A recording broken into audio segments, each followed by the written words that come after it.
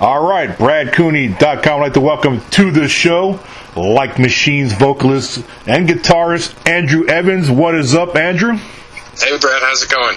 I'm doing great. First and foremost, thanks for coming on the show, and also congratulations on the these latest two singles you guys released as Like Machines.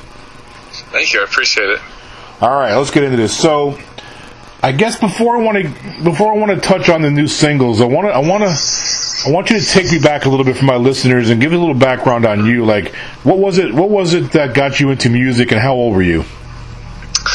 I was 10 years old, and of course, my parents, I grew up listening to R.E.M. and Tom Petty and Pearl Jam because, my parents liked those kinds of bands. But actually, my Like Machines bass player Tanner Hendon, we grew up together, went to school together, and he's 2 years older than me, so he was kind of a little bit ahead of me. And things like music and, cool stuff. I think I was 10 years old, and he introduced me to, he and his brothers introduced me to Guns N' Roses. Oh. And I was like, what the hell is this? And, I was just hooked. So, yeah.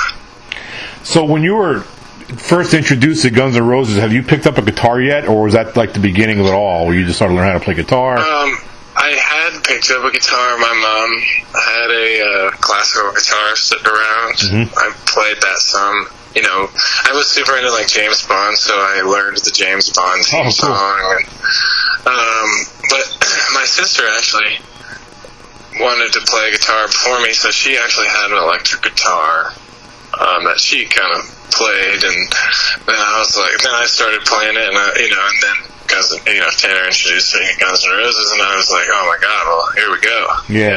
Yeah, for sure. Now, are you a self-taught guitar player, or did you take lessons along the way? It started out self-taught. I took a couple of lessons in Atlanta, and then when I was 15, I took some classical guitar classes. Yep. Like 15 to 18. But I don't know how to read music, or I just did everything by ear. But I know some of the stuff that from those classes. So yeah, it's kind of half and half, I guess. All right. So what about the vocals? Now, when did you start singing? I actually started singing when I was about 13 or 14 or maybe even 12, but I remember I also grew up listening and loving Collective Soul, and there was a band that went on tour with Collective Soul called Need to Breathe. Okay.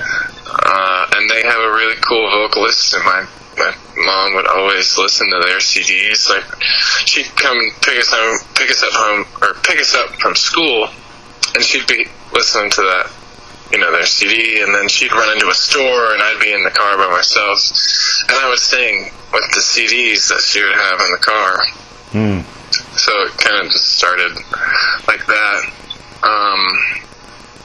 And then I started to learn and sing and play Collective Soul songs.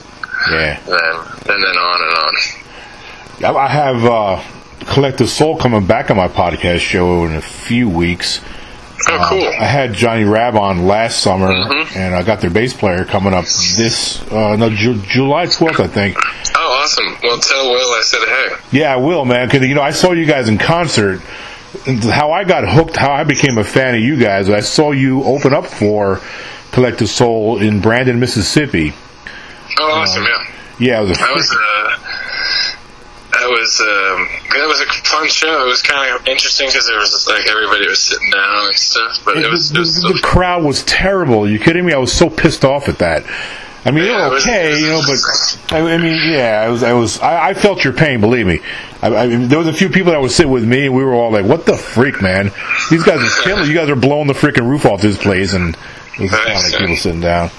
But anyway, I enjoyed the fuck out of it, though. I mean, I've been a fan ever since because it's such a unique. You guys bring a different sound, man. I mean, there's some throwback stuff in there a little bit, but your vocals. As a matter of fact, Tanner said to me, because I had Tanner on my show a few months ago, right after the Kaiser release.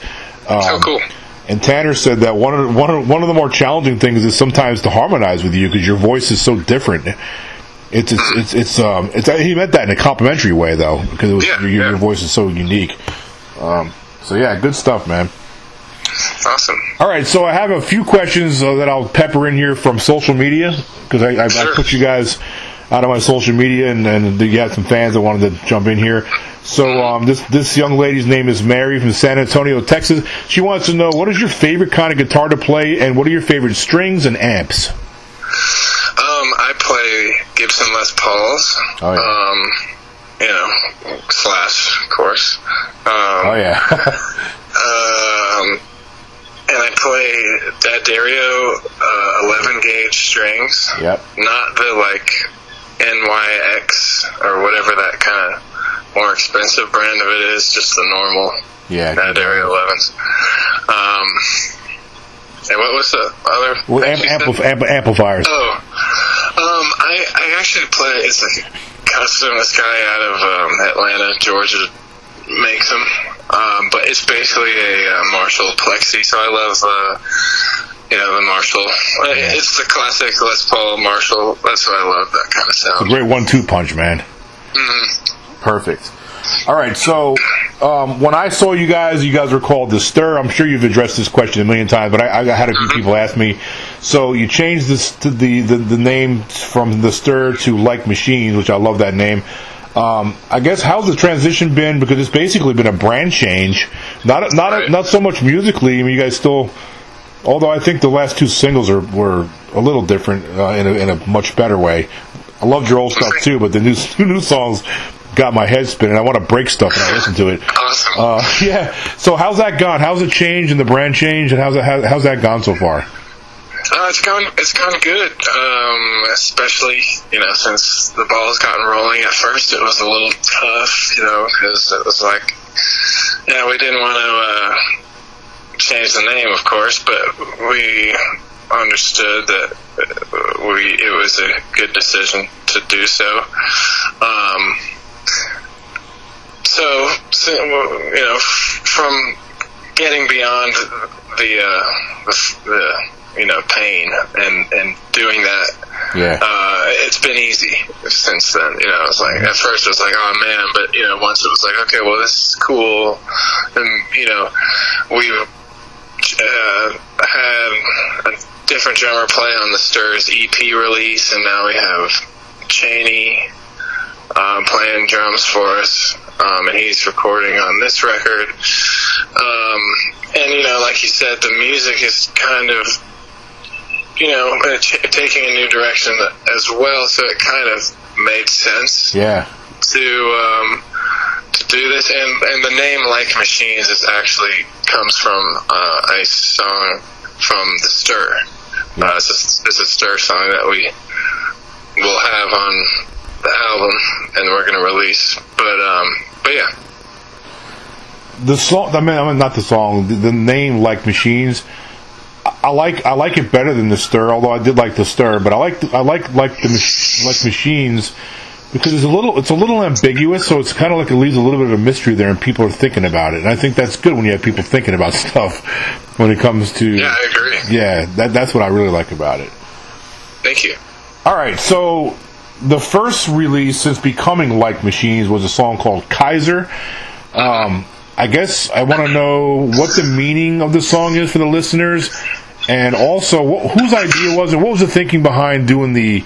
I guess it's about 95% animation. There's a couple little pieces in there inside the TV set where we see you guys live. But talk about that. Well, the song Kaiser is kind of it's about war. Yeah. It's kind of supposed to present the idea that war has been around, and human history, and it's going to continue to be around. So, it's not so much a thing like anti-war or pro-war, or it's just saying, here's this thing, and, take it as you will. Just laying out the facts. It's how I see it. Right. It's not a pro or against anything. It's just a matter of you're just talking about history and probable future. Right. Yeah, it's great. What about the animation? Whose idea was that? In making an animated video? Well, Tanner and I were talking to our manager, Darren, and I think Darren kind of presented the idea, like it would be cool to do that kind of thing, and then he kind of sent kind of a bunch of animators' reels. Yep. And so we looked at a bunch of reels, and we chose Jonathan Stearns. His kind of cutout stop, animation we thought was very unique and went along with the song pretty well. So, and we talked to him, and he was on board and kind of, really into the song and idea. So, kind of, worked out really well. Yeah, it's really good. And if anybody out there who's listening to this podcast, which there will be many, I encourage you to watch this video because it's well, first of all, the song makes you want to speed and break shit. And then the animation's great too, man. So check that out. So now the new song, Destitute, is sick. I mean, I thought Kaiser was good, which it is. But when I heard this song, I was like, oh shit. And I've been plugging you guys too, because my boy D. Schneider from Twisted Sister, I've been feeding him you guys your stuff, man, for like weeks now. Awesome. So he'll listen to it. He's a big you ever hear that band Monster Truck? Yeah. Yeah, D. Snyder's a huge Monster Truck fan. So I've been like, yo, all right, if you like Monster Truck, you gotta like these guys too, man. So I've been pumping them you guys your songs. So thanks, man. Oh, of course. So talk about Destitute. What's the backstory there?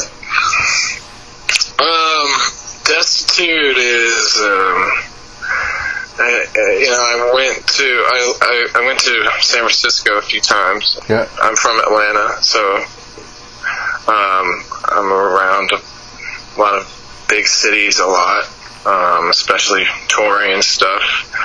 So you see, a lot of dichotomy within these big cities, and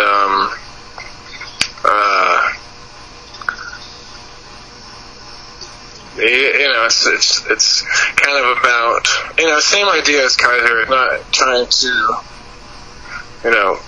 pressure an idea or a mindset, but just try to draw awareness and questioning to something. Right. Like homelessness. It's really bad. It's getting worse, too, in a lot of the major cities. Right.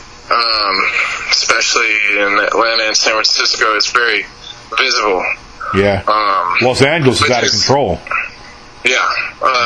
Which is, that's not a bad thing that's visible. It's just, it's interesting that, a lot of the homelessness is, it's near like these huge banking buildings or stadiums and, things like that. So it's an interesting, perspective. Yeah, it is. But anyway, so that's kind of what the origin of the song is. Yeah, it's great. And I really like how you guys approach this because, again, getting back to what we were talking about, you're not telling anybody how to think, as far as what sides to take or whatever. It's not political per se, but it is shedding light on reality of things. That's what I like about it.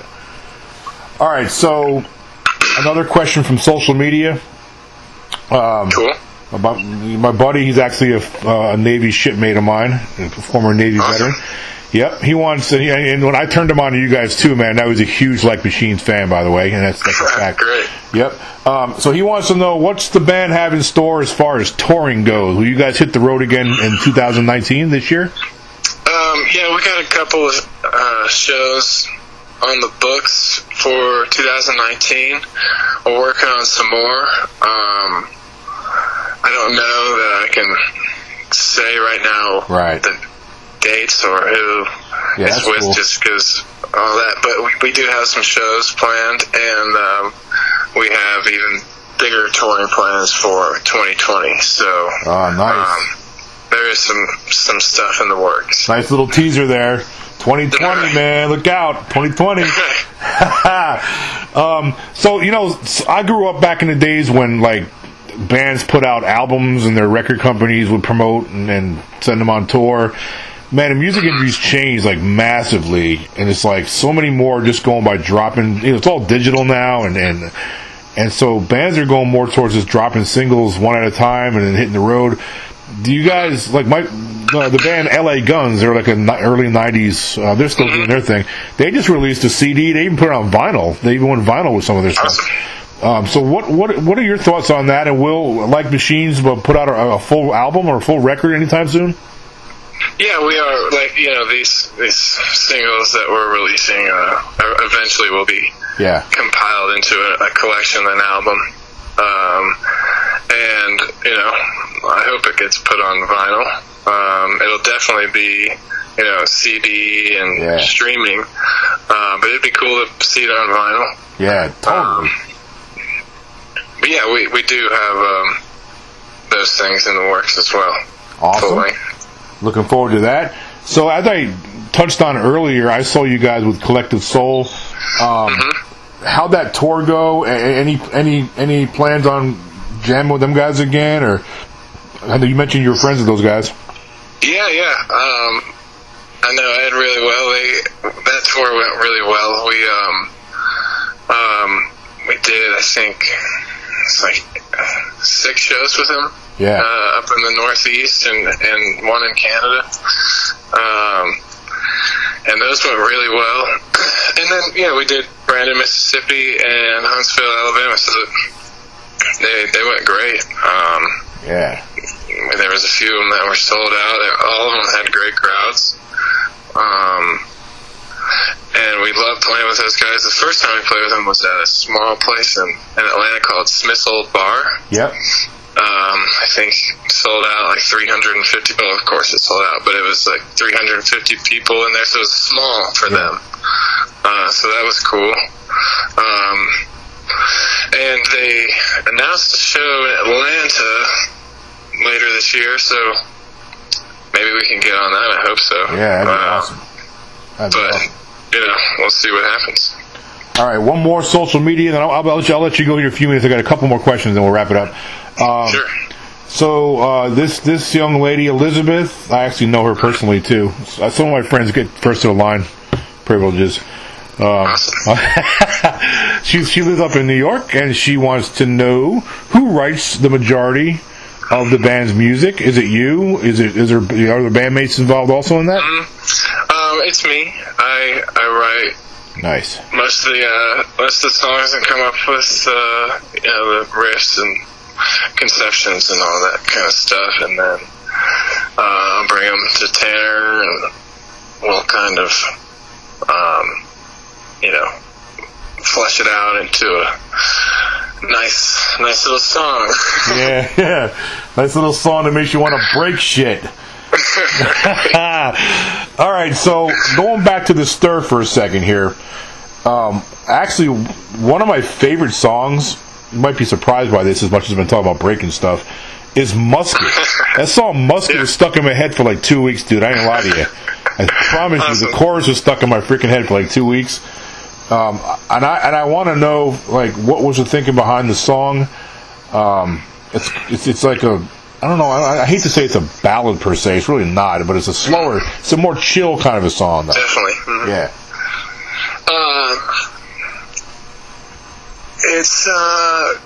It's kind of another kind of, I was looking again at kind of society and war, but it was, and it doesn't really, again, it's not trying to take a side per se, but it's, the chorus says, I won't trade a musket for my mind,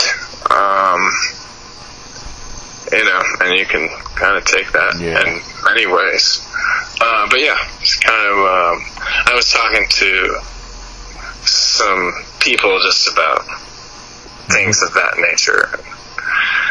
That kind of sparked the thought in my head for the song idea. So yeah.